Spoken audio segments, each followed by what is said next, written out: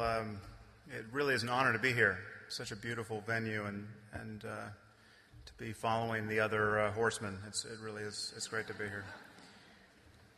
Now, I'm going to speak tonight about the delusion of free will. And to my surprise, this is an incredibly sensitive subject. It's perhaps the most sensitive subject I have had the honor to touch. It's sensitive to religious people, of course, because without free will, Judaism, Christianity, Islam don't make any sense, if you can imagine such a thing.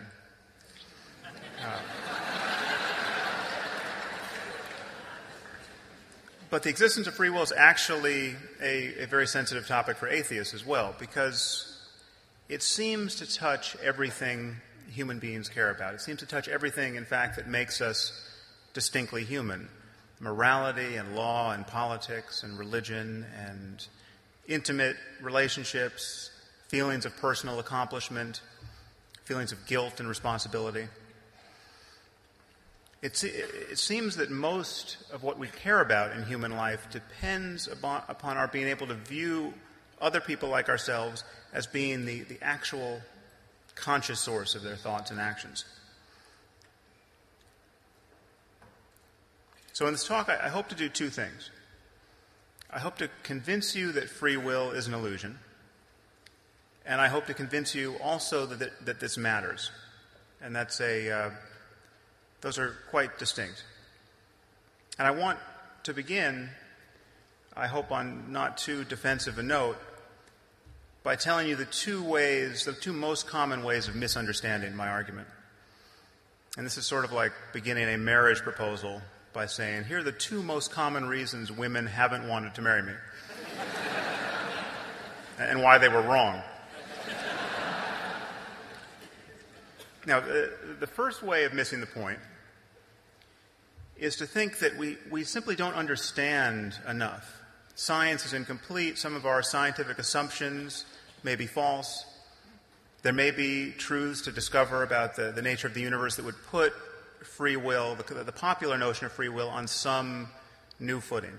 So it's simply too soon to say scientifically that free will is an illusion. This is not true. I am arguing that free will as a concept is so incoherent that it can't be mapped onto any conceivable reality. The second detour you might be tempted to take, as many have, is to say, well, of course, the popular notion of free will doesn't make any sense, it doesn't fit the facts, but none of that matters. That's an academic argument. We still feel free. This changes nothing. It's sort of like saying that atoms are mostly empty space. This is not empty space we can use. Nothing about our life changes. Everything is mostly empty space, but I still can't fit into an old pair of pants.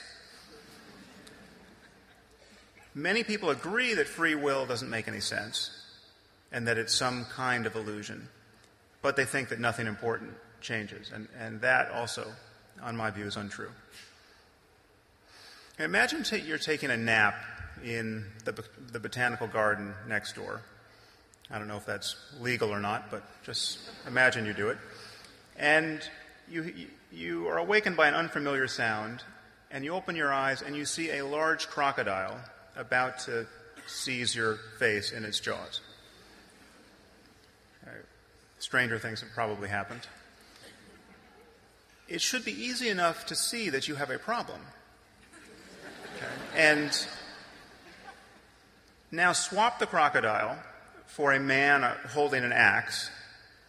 The problem changes in some interesting ways, but the sudden emergence of free will in the brain of your attacker is not one of them. But imagine the difference between these two experiences. Let's say you survive your ordeal, and you have it's a terrifying experience. Let's say you're injured. Let's say you lose a hand. Okay, now imagine confronting your human attacker on the witness stand during his trial. Okay, if you're like most people, you are going to feel feelings of hatred that could be so intense as to constitute a further trauma. You might spend years of your life fantasizing about this person's death. How much time are you going to spend hating the crocodile? I mean, you might even go to the zoo to take your friends and family to the zoo for fun just to look at him. You'd say, that is the beast that almost killed me. Well, you might be pointing with this hand.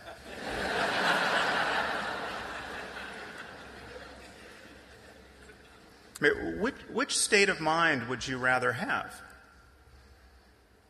Now, I think this idea of free will largely accounts for the difference. The crocodile was just being a crocodile.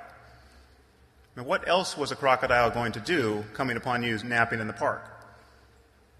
But this idea that the human had free will and could have done otherwise and should have done otherwise has very different consequences. Now, most people imagine that a belief in free will is necessary for morality. Morality has to be grounded in this idea, and it's necessary, therefore, for getting most of what we want out of life. And I think that's clearly untrue. The difference between happiness and suffering exists with or without free will. I mean, I no more want to be eaten by a crocodile than I want to be killed by a man with an axe. These are both very good things to avoid. Okay, and we can avoid them, and we can talk about almost everything else we want in life without suffering any obvious illusions about the origins of human behavior. Now, the popular conception of free will seems to rest on two assumptions. Okay, the first is that each of us was free to think and act differently than we did in the past. Okay, you chose A, but you could have chosen B. Okay, you became a policeman, but you could have become a firefighter. You ordered chocolate, but you could have ordered vanilla. Okay, it certainly seems to most of us that this is the world we're living in. Now, the second assumption is that you are the conscious source of your thoughts and actions. You feel that you want to move, and then you move. Your conscious desires and intentions and thoughts that precede your actions seem to be their true origin. The conscious part of you that is experiencing your inner life is actually the author of your inner life and your subsequent behavior. Now, unfortunately, we know that both of these assumptions are false. The first problem is that we live in a world of cause and effect.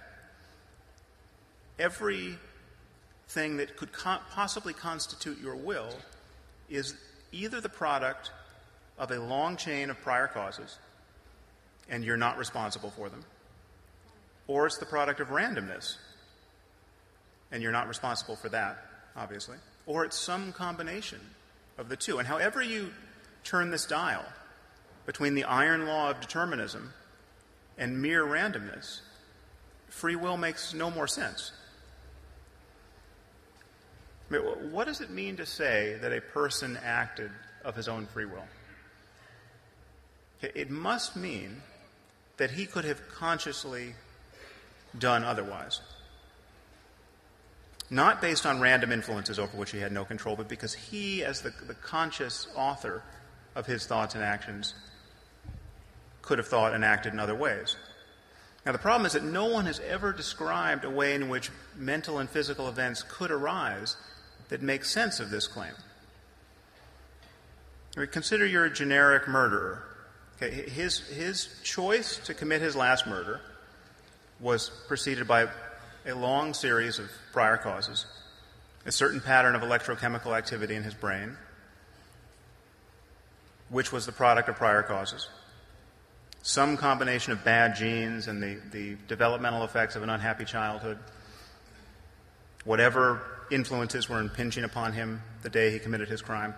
The moment we catch sight of this stream of causes that precede any conscious experience and reach back into childhood and beyond, or beyond the person's skin into the world, the sense of his culpability disappears. The place where we would place our blame disappears. To say that he could have done otherwise is really to say he would have been in a different universe had he been in a different universe, or that he would have been a different person had he been a different person. Now, and as disturbing as I might find such a person's behavior, I have to admit that if I were to trade places with him, Adam for Adam, I would be him. And I would behave exactly as he did. And for the same reasons. There's no extra part of me that could resist the impulse to victimize innocent people. I mean, even if you believe that every human being harbors an immortal soul, this problem of responsibility remains. I cannot take credit for the fact that I don't have the soul of a psychopath. If I had truly been in this person's shoes, if I had an identical brain or an identical soul in an identical state, I would have behaved exactly as he did. So the role of luck in our lives appears decisive. One has to be very unlucky to have the mind and brain or soul of a psychopath. But the moral significance of luck is very difficult to admit. It seems to completely destabilize us. We seem not to know how to think about evil in this context. And yet in specific cases, we have already changed our view of evil. Whenever we see the cause of someone's behavior, when we see, for instance, that a murderer had a brain tumor, and the brain tumor was in just such a place in the brain so as to explain his violent impulses, that person suddenly becomes a victim of biology. Our moral intuitions shift utterly. Now, I'm arguing that a brain tumor is just a special case of physical events giving rise to thoughts and actions. If we fully understood the neurophysiology of any murderer's brain, it would be as exculpatory as finding a tumor in it. If we could see how the wrong genes were being relentlessly transcribed, if we could see how his early life experience had sculpted the microstructure of his brain in just such a way as to give rise to violent impulses, the whole conception of placing blame on him would erode. Now, of course, this is a problem that scientists and philosophers are aware of, and many think they have put forward a notion of free will that can withstand the facts. And I'll deal with some of that. There appears to be a poltergeist in this computer. But I want to argue for a moment that the problem of free will is actually deeper than the problem of cause and effect. I mean, most people think we have this experience of free will, and simply we can't map it on to physical reality. I think this is an illusion. The free will doesn't even correspond to a subjective fact about ourselves. And if you pay close attention to your experience, you can see this. Your thoughts simply appear in consciousness, very much like my words. What are you going to think next? What am I going to say next? I could start just wondering about why we don't eat owls. Why don't we eat owls? They seem perfectly good. Where did that come from? Well, as far as you're concerned, it came out of nowhere. Right? But the same thing happens in the privacy of your own mind. It's happening right now. You've all made an effort to be here tonight, presumably because you wanted to hear what I had to say about free will. And you're trying to listen to me, but you have a voice in your head that just says things. Haven't you noticed? Now, I'm standing up here trying to reason with you, and you'll think, he looks a little like Ben Stiller.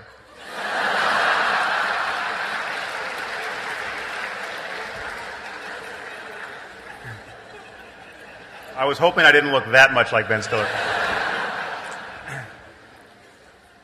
Thoughts just emerge in consciousness. Okay, we are not authoring them.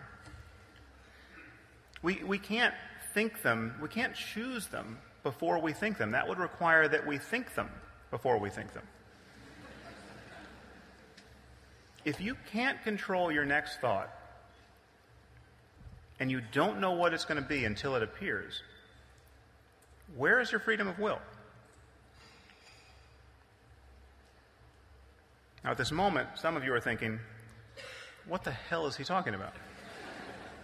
Here's what I'm talking about. You didn't choose that thought either. If you're confused by what I'm saying, you didn't create that state. Conversely, if you understand what I'm saying and you find it interesting, you didn't create that either. Everything is just happening. And that includes your thoughts and intentions and desires and your most deliberate efforts. We will come back to that point. Now, of course, in a sense, your brain, or our brains, do think our thoughts before we think them. And they think many things that we never hear about. We're conscious of only a tiny fraction of what goes on in our minds. And we continually notice changes in our experience, in thoughts and intentions and moods and resulting behavior. But we are utterly unaware of the neurophysiological changes that produce those changes. I mean, consider the sensation of touching your finger to your nose. Okay, feel free to try this. It seems simultaneous. It seems like the nose touches the finger at the same time the finger touches the nose. Okay, and while it may be simultaneous in the world, we know at the level of the brain the timing has to be different. It simply takes longer for the input from the fingertip to reach sensory cortex than it does from the nose. And this is true no matter how short your arms or long your nose. So the experience of the present moment, even of the simplest sensation, is built upon layers of unconscious processing that we're not aware of.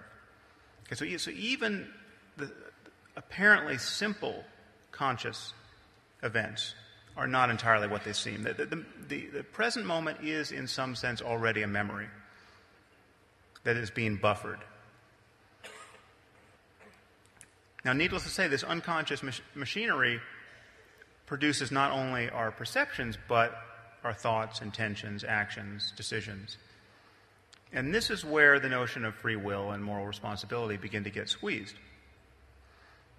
Now, many people have demonstrated in a lab, in many labs actually, that a person's conscious decision comes after processes that can be detected. And there's a time lag between the moment you think you've decided to do something and the moment at which your brain decided. And this has been proven. Benjamin Libet did this with EEG, and this has been done with fMRI, and actually direct recordings from the cortices of patients about to undergo surgery. We know that even the simplest, most apparently voluntary decision, like the decision to move your left hand versus your right hand, or the decision to push the left button or the right button, when you put people in this paradigm and you have them watch a clock, a special clock that allows them to discriminate just very fine increments of time, and you ask them simply to make the choice to move whenever they want to, they can move their left hand or their right hand, just notice what time it was on the clock when you finally were aware of which course you were going to take. We know that some moments, half a second, sometimes as much as 5 seconds, before a person is consciously aware of what they're going to do, we can see in the brain what they were committed to doing. So the experience of deciding is during this period where you still feel that you are free to do anything you want has already been determined by the state of your brain. So needless to say, this time lag is very difficult to reconcile with free will because in principle it would allow someone to predict what you're going to do while you still think you're making up your mind. But the truth is that even if there were no time lag, even if the conscious intention were truly simultaneous with the neurophysiological underpinnings, there would still be no room for free will because you still wouldn't know why it is you do what you do in that moment.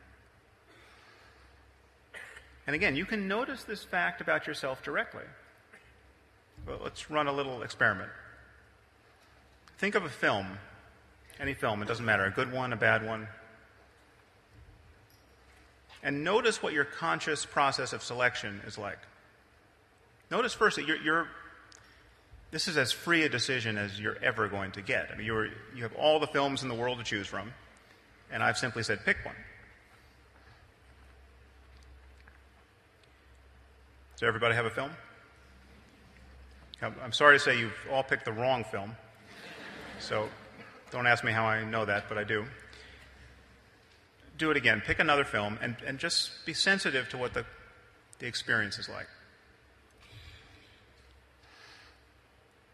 Do you see any evidence for free will there? Let's look for it. First, if it's not here, it's not anywhere, so we better be able to find it here. First, let's rule out all of those films whose names you don't know and which you haven't seen and which you couldn't have possibly thought of if your life depended on it. Okay, there's no freedom in that, obviously. But then there are all these other films which you're perfectly aware of, but which simply didn't come to consciousness. You absolutely know that The Wizard of Oz is a film, but you just didn't think of The Wizard of Oz. Now think about this. Were you free to choose that which did not occur to you to choose? For whatever reason, your Wizard of Oz circuits were not primed in such a way as to deliver it as a possibility. Of course, if you did think of The Wizard of Oz, you should consider yourself a genius. Okay, so you probably thought of several films. Okay, and let's say you thought of Lawrence of Arabia and Avatar and Mad Max. Okay, so you kind of converged on those three, and then you thought, well, I'm Australian, I'll go with Mad Max. And then you thought, no, Mel Gibson is more than a little creepy at this point in his life. So I'm going to go with Avatar. Okay? And you settled on Avatar. Well, you still don't know why you chose Avatar over Lawrence of Arabia. Okay? And this is the sort of decision that motivates the idea of free will. You go back and forth between two options, and you're not suffering any obvious constraints from the external world or any coercion. It's just that you appear to be doing all of it. It's just you and your thoughts. But when you look closely, it is a mystery why you chose one over the other. And you might have a story to tell about it. You might say, well, I saw an animated movie last week, and Avatar's animated, so I remembered that, and so I just went with Avatar.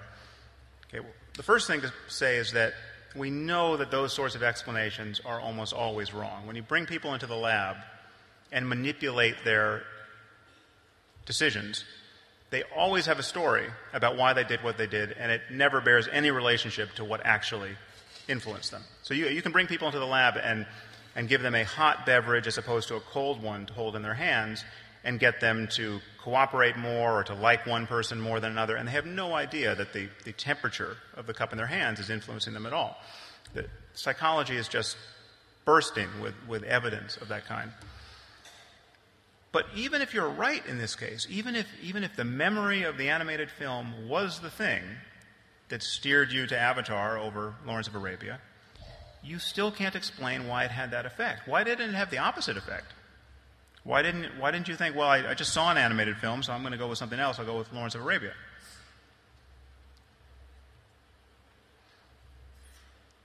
The thing to notice about this is that you, the conscious witness of your inner life, isn't making these decisions. All you can do is witness these decisions. I mean, you no more picked a film in the subjective sense than you would have if I picked it for you. I could have been saying Star Wars, Hannah and Her Sisters.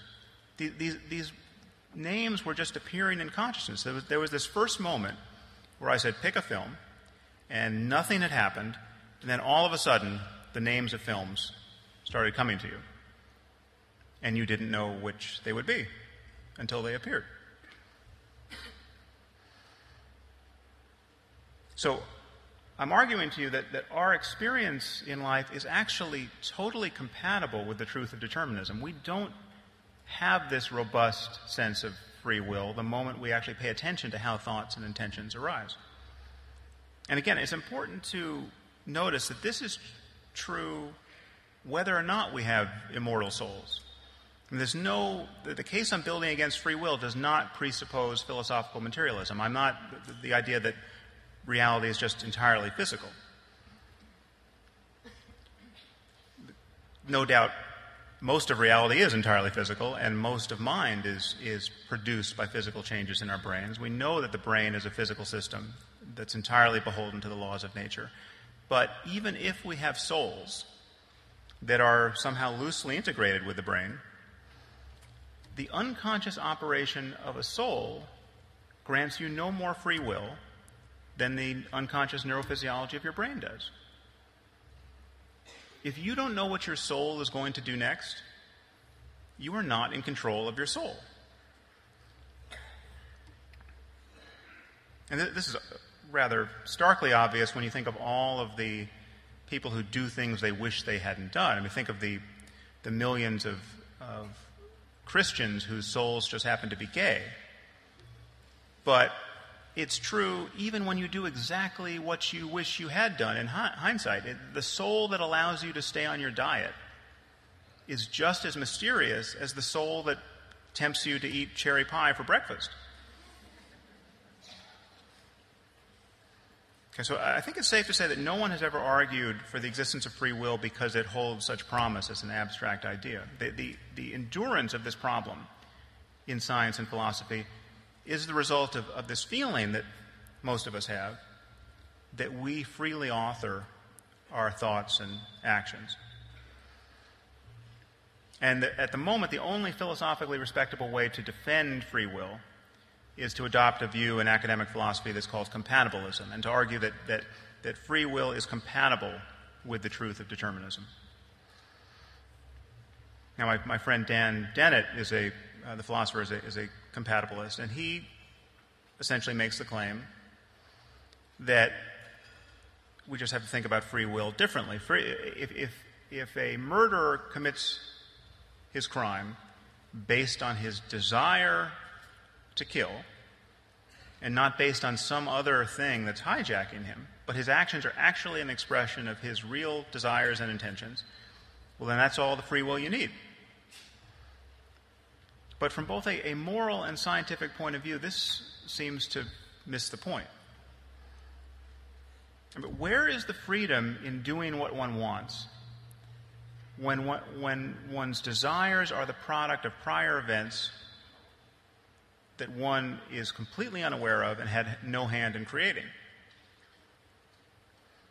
So from my point of view, compatibilism is a little like saying a puppet is free as long as it loves its strings. Now, compatibilists push back here. They say that even if our desires and thoughts and behavior are the product of unconscious causes, that doesn't matter because you are the totality of what goes on inside your brain and body. So your unconscious mental life is just as much you, and your unconscious neurophysiology is just as much you as your conscious inner life is. Okay, but this, to my eye, seems like a bait and switch. Okay, this trades a psychological fact, this experience we have of consciously authoring our thoughts and actions, for a general conception of ourselves as persons. It's a little like saying you're made of stardust, okay, which you are, but you don't feel like stardust. And the knowledge that you're stardust is not driving your moral intuitions and influencing our system of criminal justice. The fact is that most people are identified with a certain channel of information in their conscious minds. They feel that they are in control, they are the source, and this is an illusion. The you that you take yourself to be in this present moment isn't in control of anything. So compatibilists try to save free will by saying you're more than this. You are the totality of what goes on inside your brain and body.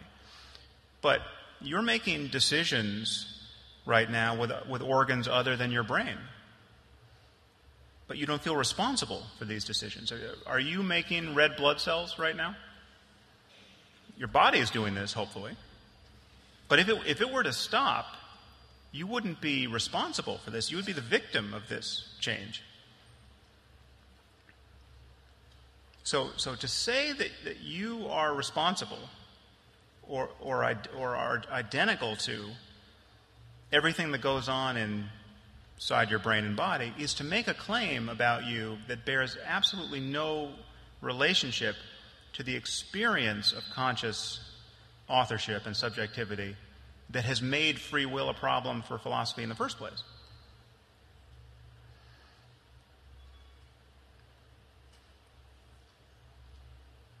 So what does this all mean? Well, first, let me tell you what it doesn't mean. To talk about determinism as a fact is not to argue for fatalism. Okay, this confusion on this point gives rise to questions like, well, if everything is determined, why should I do anything? Why not just sit back and see what happens?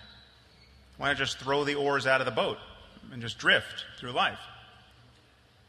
Okay, this misses the point. This is not to sit back and see what happens is itself a choice which has its own consequences.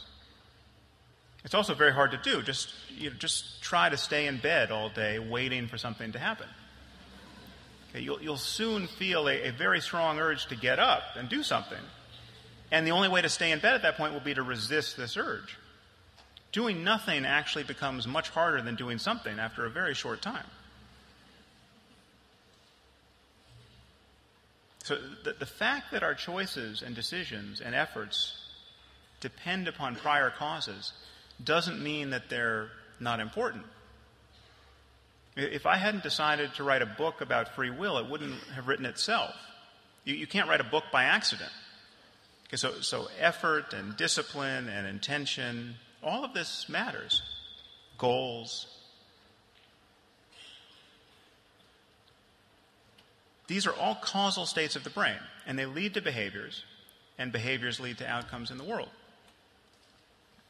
So on one level, not much changes. The choices we make in life are as important as fanciers of free will imagine.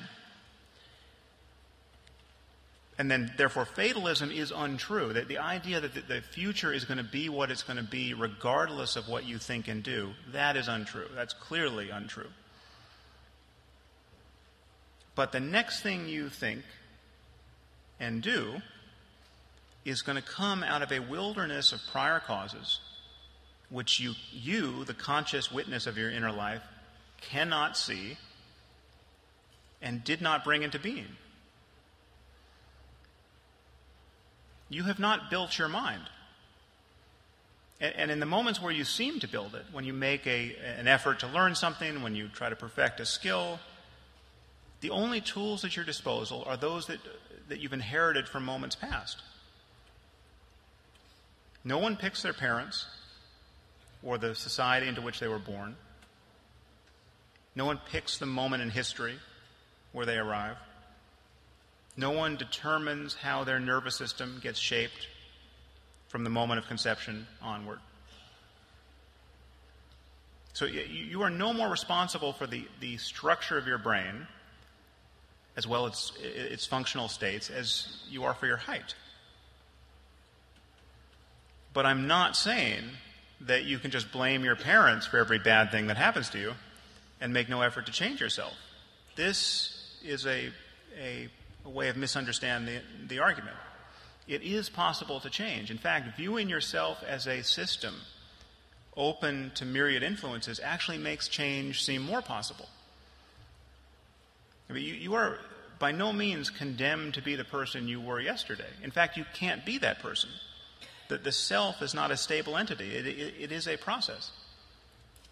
But it is a fundamentally mysterious process.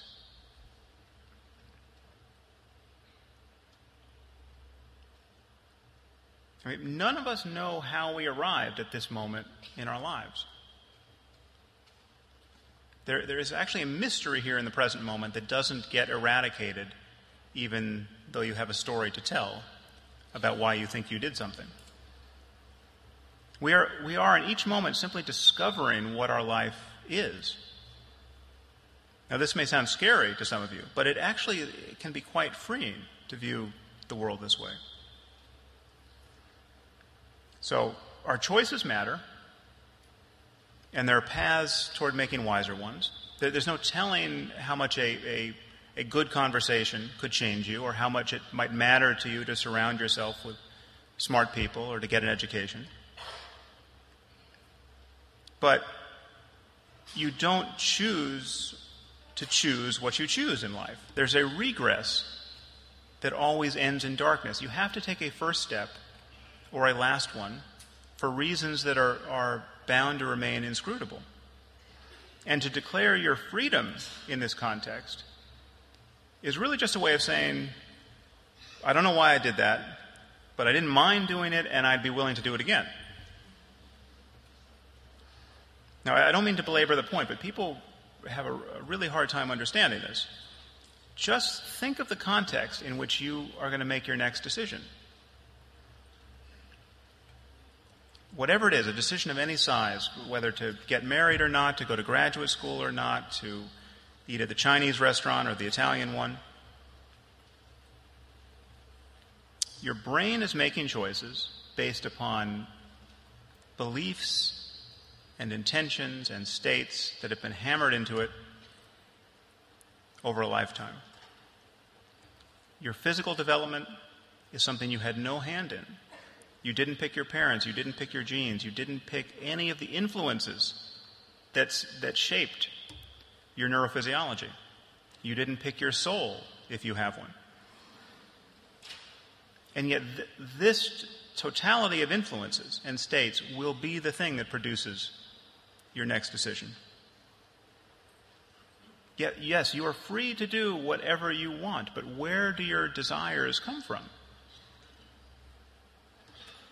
Okay, so let's get back to this issue that I raised at the beginning of this talk. It seems that this kind of talk begins to undermine a sense of moral order. And in fact, this is the position of the Supreme Court of the United States. It has said that free will is just a non-starter in terms of our criminal justice system. It is a universal and persistent assumption. That's a quote of our criminal justice system. And determinism is incompatible with the underlying precepts of our approach to justice. So the idea is actually doing work in our world. The problem is that if we view people as neuronal weather patterns, it seems to undermine a basis for placing blame. Now, I think this is actually a false assumption. I think we can have a very strong sense of morality and an effective criminal justice system without lying to ourselves about the causes of human behavior. So what do we condemn most in people, morally and legally? It's the conscious intention to do harm. Now, why is the conscious intention to harm people so blameworthy? Well, consciousness is the context in which all the qualities of our minds seem activated. The consciousness is where our beliefs and desires and prejudices rub up against one another. What you do on the basis of conscious premeditation tends to say the most about you and about what you're likely to do in the future. Now, if you decide to kill your neighbor after weeks of deliberation and library research and debate with your friends, well, then killing your neighbor really says a lot about you. That really is the sort of person you are. The point is not that you are the sole independent cause of your behavior. The point is, for whatever reason, you have the mind of a murderer. Okay, you're not ultimately responsible for the fact that you have that mind. No more so than a crocodile is responsible for the fact that it's a crocodile. But a crocodile really is a crocodile, and it really will eat you. Okay, if you see one out on the boardwalk tonight, it's worth taking seriously. You don't have to attribute free will to it to take it seriously. Now, certain criminals are obviously more dangerous than crocodiles, and we have to lock them up to keep everyone else safe. Now, the moral justification for this is entirely straightforward. Everyone is better off that way. And that still makes sense without free will. What doesn't make sense is the motive of retribution, the motive of punishing someone because they deserve it. That begins to not make sense.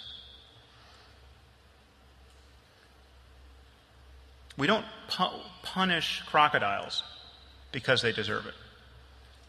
In fact, that hasn't always been true. It says in Exodus that if an ox gores a person and kills him or her, the ox has to be stoned to death, and its meat can't be eaten. And in fact, for hundreds of years in medieval Europe, Christians held trials for animals that harm people. These animals were actually defended by lawyers.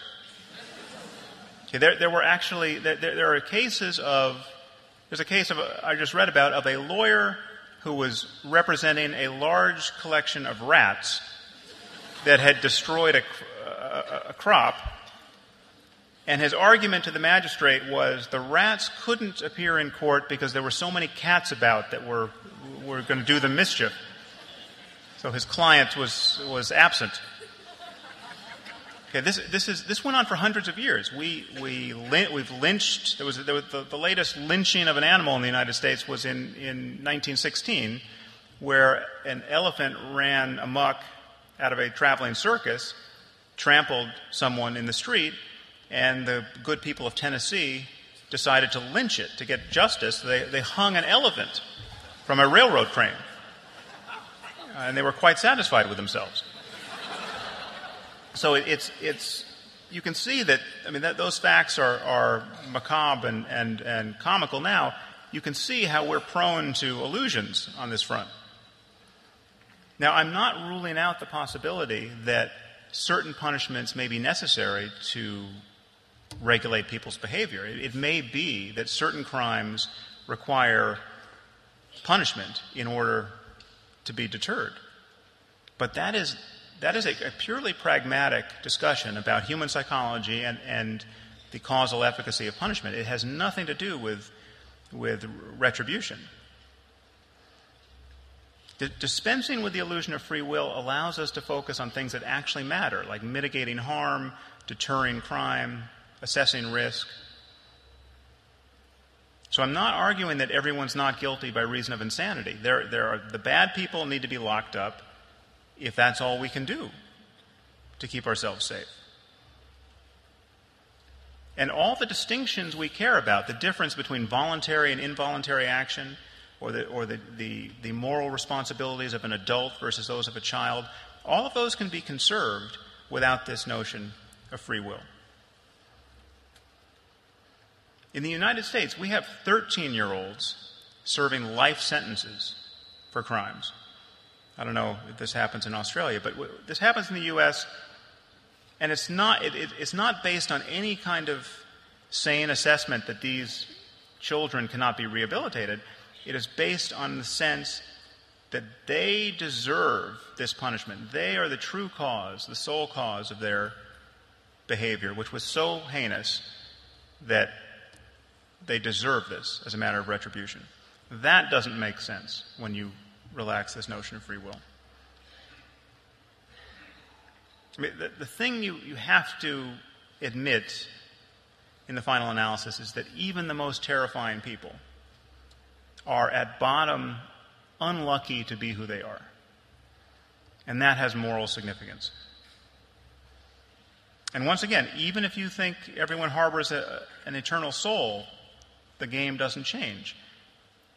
Anyone who's been born with the soul of a psychopath is profoundly unlucky. You take one of the most odious people I can think of, Saddam Hussein's eldest son, Uday Hussein. He really is somebody it's almost impossible to feel compassion for this man when you think of him as he was as a man. I mean, this was somebody who, when he would see a wedding in progress in Baghdad, would descend with his thuggish bodyguards and rape the bride. Sometimes he would rape and kill the bride. He did this more than once. So given that we couldn't capture him during the course of that war, whatever you think about the ethics of the war, it was good that we killed him. I mean, unless you are a total pacifist, you have to admit that this is what guns are for, to shoot people like Uday Hussein. Okay, but simply walk back the timeline of his life. Think of him as a 4-year-old boy. Okay, he might have been his psychopathy might have been evident even at the age of 4. He might have been a scary boy, but he was also a very unlucky boy. I mean, he had Saddam Hussein as a father. How unlucky can you get? Okay, he was the 4-year-old boy who was going to become the psychopath Uday Hussein, through no fault of his own, ultimately. If at any point in his life course we could have intervened to help him, at 4, at 5, at 6, at 7, at 8, that would have been the right thing to do, and compassion would have been the right motive. So the irony is, if you want to be like Jesus and love your enemies, or at least not hate them, one way into that is to view human behavior through the lens of a wider scientific picture of causation. Now, I'm not saying that it would be easy to adopt this perspective if you or someone close to you was the victim of a violent crime. This is how we need to see the world in our more dispassionate moments. But our dispassionate moments are the source of our thinking about public policy and scientific truth.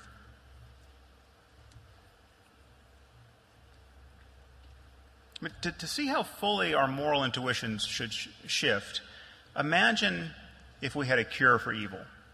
Imagine that we understand exactly what psychopathy and all its variants are, and we can make the necessary changes in the brain painlessly and safely and easily. We can just drop the cure into the milk like vitamin D. Okay, so now, at that point, evil is a nutritional deficiency. Okay. Now, imagine the moral logic of withholding the cure for evil from someone as a punishment for their evil acts. Would it make any sense at all to say, well, no, this person was so evil, he was so bad, he caused so much harm that he shouldn't be given the cure? Does that make any sense at all? Imagine withholding surgery from someone who has a brain tumor as a punishment when you are sure that the brain tumor was the cause of their violent behavior. To my eye, that makes no sense at all, and that reveals that this urge for retribution is actually born of not seeing the causes of human behavior. When you see the causes, if we could trace the causes in a fine-grained way, this notion of vengeance and this notion that people deserve what they get in this way as punishment would disappear. And this leads me finally to the subject of religion, because of course the notion of God's justice is entirely a matter of retribution. People deserve what they get because based on their own free will they are misbehaving. I mean, this is the religious answer to the problem of evil. The only when you say, well, how did an omnipotent and omnibenevolent God allow the Nazis to kill millions of people? The answer is, well, human beings are endowed with free will, and therefore God couldn't control that part. Now, obviously, that's not an answer to all the other mayhem that's born of other causes. So tsunamis and epidemic disease, an omnipotent God seems responsible for those things. But the religious answer to the problem of human evil is free will. Free will is what makes sense of the idea of sin, this idea that people can consciously, as the sole cause of their behavior and belief, turn away from God. I must be the sole sufficient cause of my unbelief. Okay, this can't be true. Not only can this not be true, because beliefs are born of all of these prior causes. I can't actually be the cause of my unbelief. It seems impossible to describe a universe in which it could be true.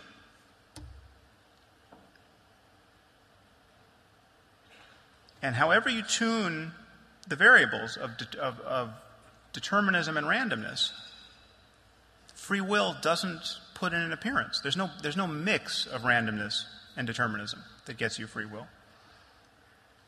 Now, ironically, one of the fears that religious people have is that this way of viewing the world dehumanizes us. But rather, I think it humanizes us.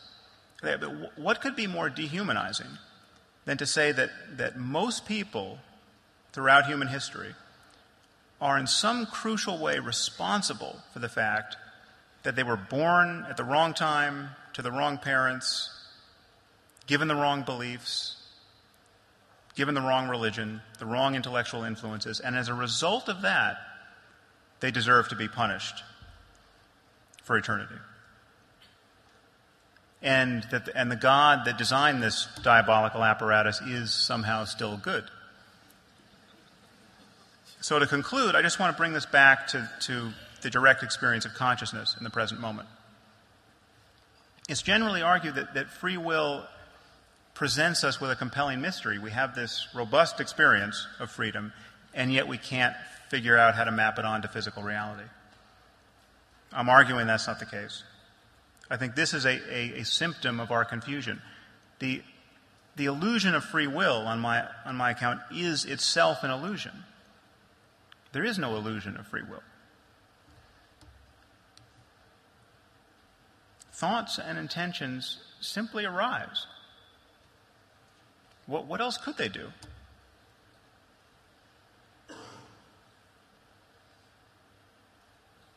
Now, some of you might think this sounds depressing, but it's actually incredibly freeing to see life this way. It does take something away from life. What it takes away from life is an egocentric view of life. Now, we're not truly separate. We are linked to one another. We are linked to the world. We are linked to our past and to history. And what we do actually matters. Because of that linkage, because of the permeability, because of the fact that we can't be the true locus of responsibility. That's what makes it all matter. So you can't take credit for your talents, but it really matters if you use them. You can't really be blamed for your weaknesses and your failings, but it matters if you correct them. Pride and shame don't make a lot of sense in the final analysis, but they were no fun anyway. These are isolating emotions. But what does make sense are things like compassion and love. Caring about well-being makes sense. Trying to maximize your well-being and the well-being of others makes sense. There is still a difference between suffering and happiness, and love consists in wanting those we love to be happy. All of that still makes sense without free will. And of course, nothing that I've said makes social and political freedom any less valuable. Having a gun to your head is still a problem worth rectifying wherever intentions come from. So the freedom to do what one wants is still precious. But the idea that we as conscious beings are deeply responsible for what we want, I think needs to be revised.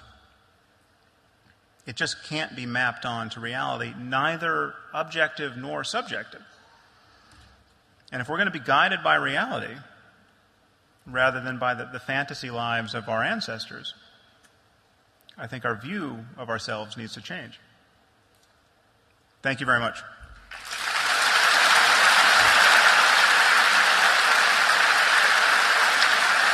Thank you.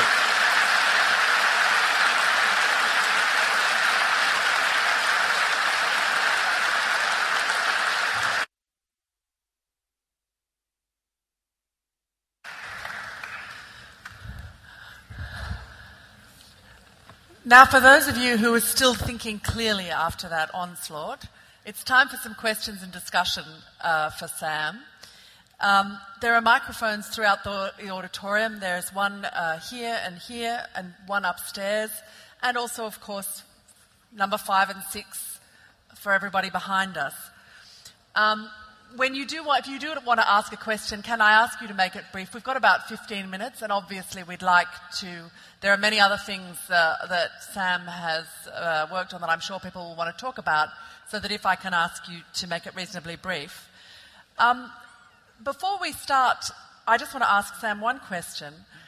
What is the consensus, do you think, in the scientific community about your argument? I mean, you've mentioned that there are schools of thought, people like Daniel Dennett, who have a different view. How close do you think we are to some kind of universal declaration of the illusory nature of free will? Well, it's just the state of affairs is really that most people just don't want to think about it. I mean, most people just think that most people are powerfully... Their intuitions are powerfully shaped by the illusion, the sense that they have the freedom to consciously author their thoughts and actions. So people feel that there is a compelling subjective mystery, and that no one has been able to give an argument about how it would map onto physical reality. But people feel that the experience is so compelling that there's just no reason to worry about it. This is the state from which we need to live. Then there are people like Dan who have a different, from my view, essentially changed the subject. I mean, the disagreement between Dan and myself is essentially this. It's like we're living in a world where most people believe in Atlantis. And they believe in the underwater kingdom, and you know, they read Plato closely, trying to figure out where it was. And I want to say Atlantis doesn't exist. It didn't exist. People are confused about Atlantis. Dan wants to say that Atlantis is really Sicily. And he'll give a whole argument about why Sicily answers to many of the claims that people are making about Atlantis. And I want to say, no, but they're still talking about being underwater. Now, Sicily doesn't do that. And he says, well, Sicily is a great place, and there's reasons to visit, and let's talk about Sicily. And when he and I argue about this, he begins to respond to me as though I'm saying Sicily doesn't exist. And that's where, so there's a fair amount of talking past one another in these kinds of debates. Of course Sicily exists, but the people who are talking about an underwater kingdom are at the very least confused. And that's the situation we're in with free will. I can see us scheduling a Sicily-Atlantis conversation at some stage in the future. We'll take questions from the floor now. We'll go over here. Questioner from number 4. Does delusion of free will mean there is no such thing as self-conscious and only accident or blame? I'm sorry, I missed that last piece. Does delusion of free will mean there is no such thing as a conscious decision and there is only accident or blame? Accidental blame? No accident or blame. So no such thing as a conscious decision. Is there only accident or blame? Well, so I'll answer what I think you were getting at there. it's not that consciousness is meaningless, because within philosophy, the argument that consciousness is always just behind the times and serves no purpose is called epiphenomenalism. So consciousness just doesn't do anything. It's just a movie that's playing. That it's like you can turn the monitor off your computer, and the lights go out, but your computer is still doing all the things it was doing anyway. So that the monitor is kind of an epiphenomenon relative to what the computer is actually doing. My argument against free will doesn't really imply epiphenomenalism about consciousness, because it could be that certain things have to be promoted to consciousness in order to have the effects that they have. It's just that their promotion isn't something that we ever, as conscious witnesses, ever engineer. So, for instance, I can unconsciously shift in my seat and do from time to time to ease various pains, and I can be unaware of any of this, but I can't unconsciously decide, well, actually, this pain in my hip warrants a trip to an orthopedist. Right, so something may have to rise into consciousness, and therefore begin a cascade of other effects that consciousness could be the difference that makes the difference, and I think it is in many cases. But it's still a mystery why that particular thought pattern arose in that moment, and in the present moment, it's always true to say, you don't know what's coming next as a matter of consciousness. And the larger context is, you didn't make yourself. You didn't pick your parents. You didn't pick your genome. You didn't pick anything that actually explains the totality of what you are is something you can't truly own. And so the role of luck and its moral significance, I think, is something we have to talk about. Coming next from number 3. Hi, thanks for that. That was great. My question's hypothetical, but I think it's rather plausible. Mm-hmm. What should we, and I said we as a global community, maybe rational members of the global community, do in the event of a faith-based nuclear attack? And perhaps take the position of a hypothetical president of the United States. How would you address that? What? And maybe also speculate how President Obama or President Romney, God forbid, how they may. You've speculated on that a bit. What should we do? How would you respond in the aftermath of a faith-based nuclear attack? And not a nuclear 9/11, I guess. Well, I mean, it seems to me that the faith part is not particularly relevant once the bombs have actually fallen. Let's say one. I mean, I think the what you may be getting at is just that faith. This is something obviously that I went into in some detail in my first book, The End of Faith. The problem with otherworldly faith, the problem with the idea that you get everything that you could conceivably want after you die, is that it takes the entirely rational and important motivating component of death out of the equation. So then you can walk around the world meeting people who are in some basic sense eager to die, and they're not bluffing.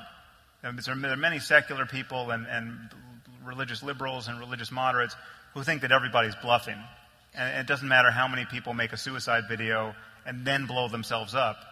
They still think that in some sense you can't trust people's representation of their beliefs. You can't take that at face value. There's always some deeper thing. They've been manipulated. They've been brainwashed. It's politics. It's economics. It's never the faith.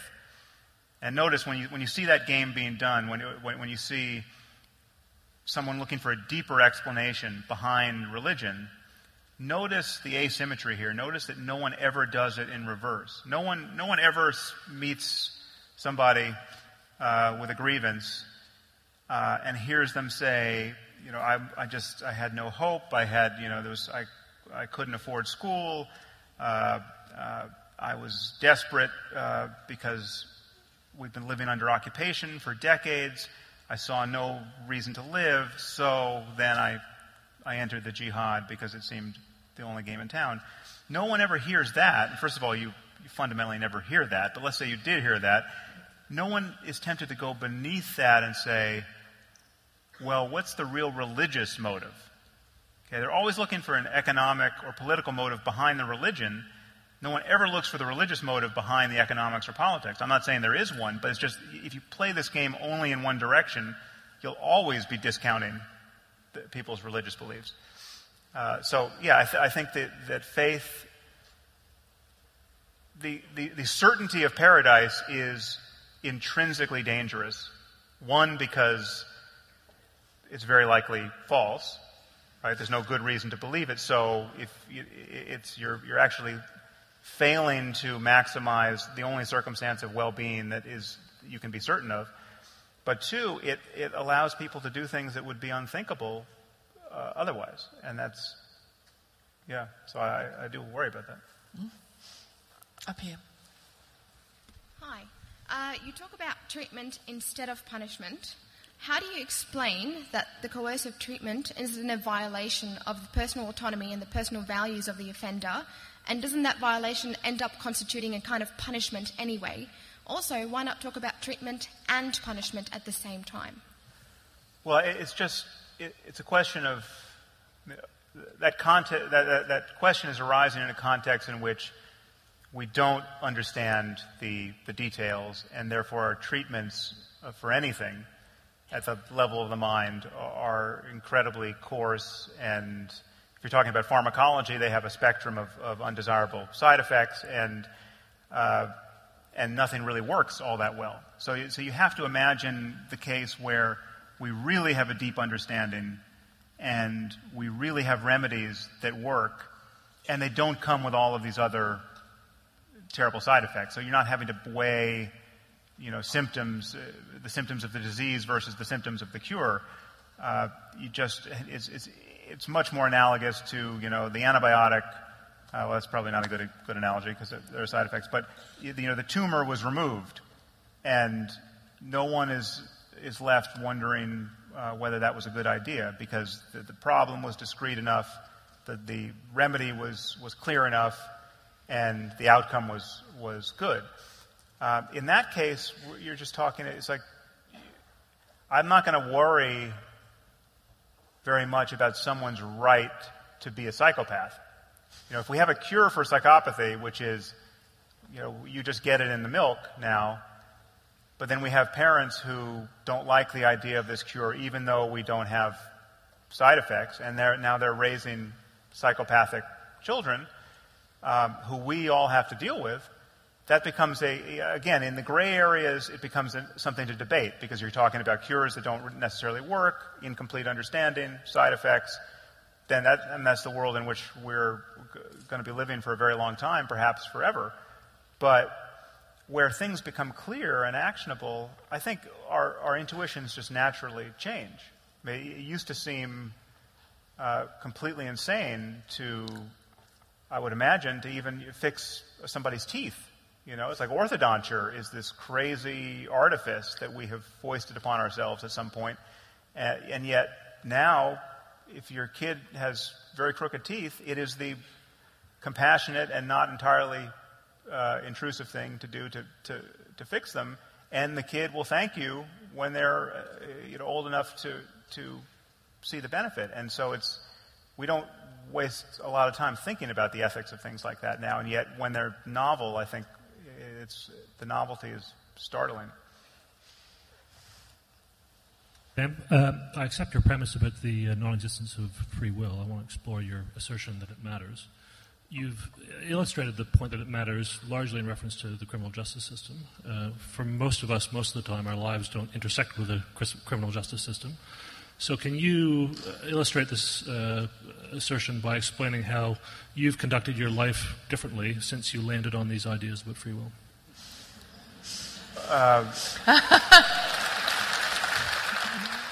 Well, I've managed to stay out of the criminal justice system.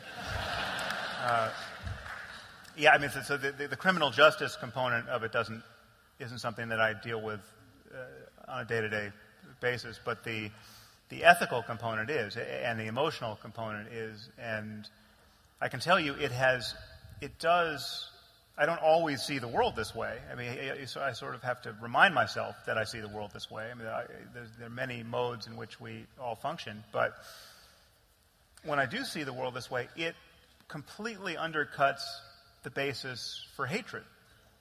I mean, there is no rationale for hating a person. I mean, the equation between the crocodile and the man with the axe does actually become valid for me emotionally. Now, again, it sets a very high bar if I was the person who was attacked. But even in those cases, when I get into not physically attacked, but when I get into some situation with somebody where I'm liable to take their hostility personally, and find them as the source, something that that inspires anger or hatred or some really negative emotion. That viewing with a wider lens, how we both got into that situation, just the bottom drops out, and the logic of indulging that mood falls away. And that seems to me to be an intrinsically good thing. Now, people begin to worry, well, what about all the good moods? I mean, can you still love people while viewing them as part of this vast fabric of causality?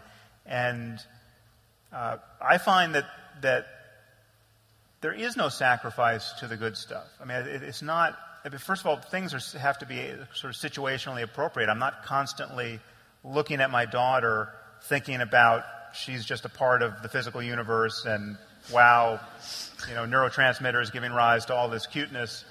I mean, that's not the mode I'm in, but even to think in those terms, it doesn't cancel the desire for her happiness. It doesn't cancel. I mean, the love survives the truth. It doesn't. Love is not vulnerable to knowing how things are arising, and knowing how things are arising doesn't nullify all the distinctions about the differences the possible differences in human experience that we care about. We still care about living good, happy, easy, positive lives, and what else could we care about? We're really almost out of time, but out of fairness, I want to take one quick question from each of these microphones. So if we can start over here, please. Hello, how are you doing? I found basically when we all go home tonight, I'm sure some of us will be told if we're lucky that we're loved by, you might have just touched on this, by our families and partners and things. And I'm sure a lot of people in here will be thinking, yeah, but that's not your decision. Like, you love me, but that just derives from events that are out of your control. Right. And although I found your argument very compelling, it's just that facet is a bit depressing to me. That no one actually loves me if I don't make the choice. So, are you a bit unhappy with the idea that, don't want to get a bit personal, but your wife didn't make the decision to love you, she just does? do you find that a bit depressing? Or, how do you deal with that?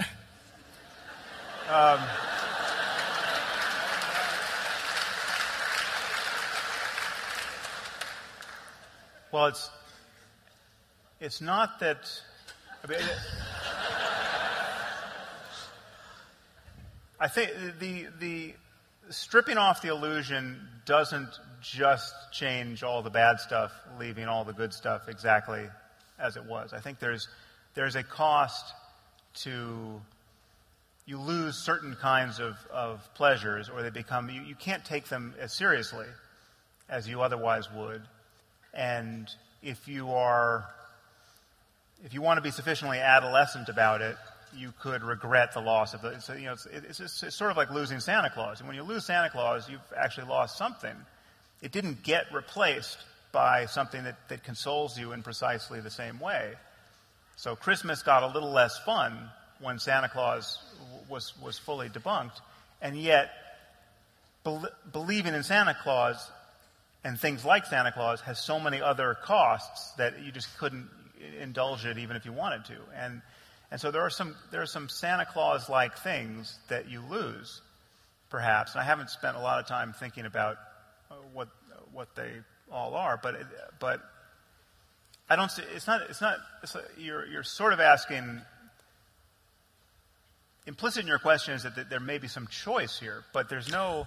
It's like either this seems to be the way the world is to you, or it doesn't seem that way, and you can't choose to believe one way or the other based on how it makes you feel, or at least if you do succeed in doing that, you should be pretty sure you're deceiving yourself. I mean, the way the belief makes you feel can't be one of your reasons for believing it. You've got to believe it based on what you think is true. But on the whole, I find it the change almost entirely positive. I mean, it is all of the negative states of mind that become so intractable and just motivate people to waste their entire lives, really, are undercut by this, that are anchored to this illusion. And the depth to which we can take things personally. I mean, so if I read my Twitter feed and I see all the people who hate me and think I'm an idiot, and all the people who misunderstand the thing I just said, and it's just the moment I begin to lock in and take it personally, well, then it's just like picking up a hot coal. I mean, there's nothing good about it. But an ability to disengage from that and to see the illusion of that does come at the cost of you can't indulge the good stuff at the same level you otherwise would. So again, like pride and hatred are sort of on a similar level. So like how proud can I be of something? Let's say I do something exactly the way I wanted to have done it, and it's a success, and everyone tells me that was great. No one could have done it the way you just did it. Don't you feel good about yourself? When I look closely, I can't really make much out of that moment, and it's not, and so therefore I can't really be so motivated by that kind of turn of events. I mean, I just can't feel. I see too much of how luck was involved and other people's contributions and just stuff I wasn't aware of, and it's like hitting a golf ball. Sometimes it goes great and you feel like Tiger Woods, and sometimes it goes into the woods, and the indulgence of taking credit for the one so fully and feeling like a schmuck for the other, that vacillation between the two at a certain point becomes just a source of suffering. I mean, it's just not. It's an illusion. It's a dream you can wake up from. Paradoxically, you can still want to play golf and still have fun playing golf. It's just you're just less miserable. And a quick question from you. Hi, Sam. Hi. I'm just wondering, you mentioned a couple of times the sort of being unlucky if you were born with bad genes or to be a psychopath or something like that. And I'm just wondering, is there any evidence to your knowledge that there is such a thing as like a psychopath gene or an equivalent, something like that? I mean, we the genetics of it are not totally worked out. I mean, the contribution is not like Huntington's disease where it's 100% contribution and we know what genes are involved. But yeah, clearly there's a genetic component to psychopathy, and so there are people who have this complement of genes who don't wind up being psychopaths, but they can have some of the traits of. There's a scale of traits of psychopathy, and it's some, like almost everything that we care about, some combination of genes and environmental influences that cause it. So this has been a classic opening for a Festival of Dangerous Ideas. Golf, Ben Stiller, psychopaths, and a cherished illusion going out the window. So I'm hoping you're all going to head out into the night, relieved of the burden of free will, hoping that you're lucky, that you ended up with the right parents. Sam will be signing books in the foyer as we leave here. I'd like you to join me in thanking him, and I hope to see you over the weekend. Thank you.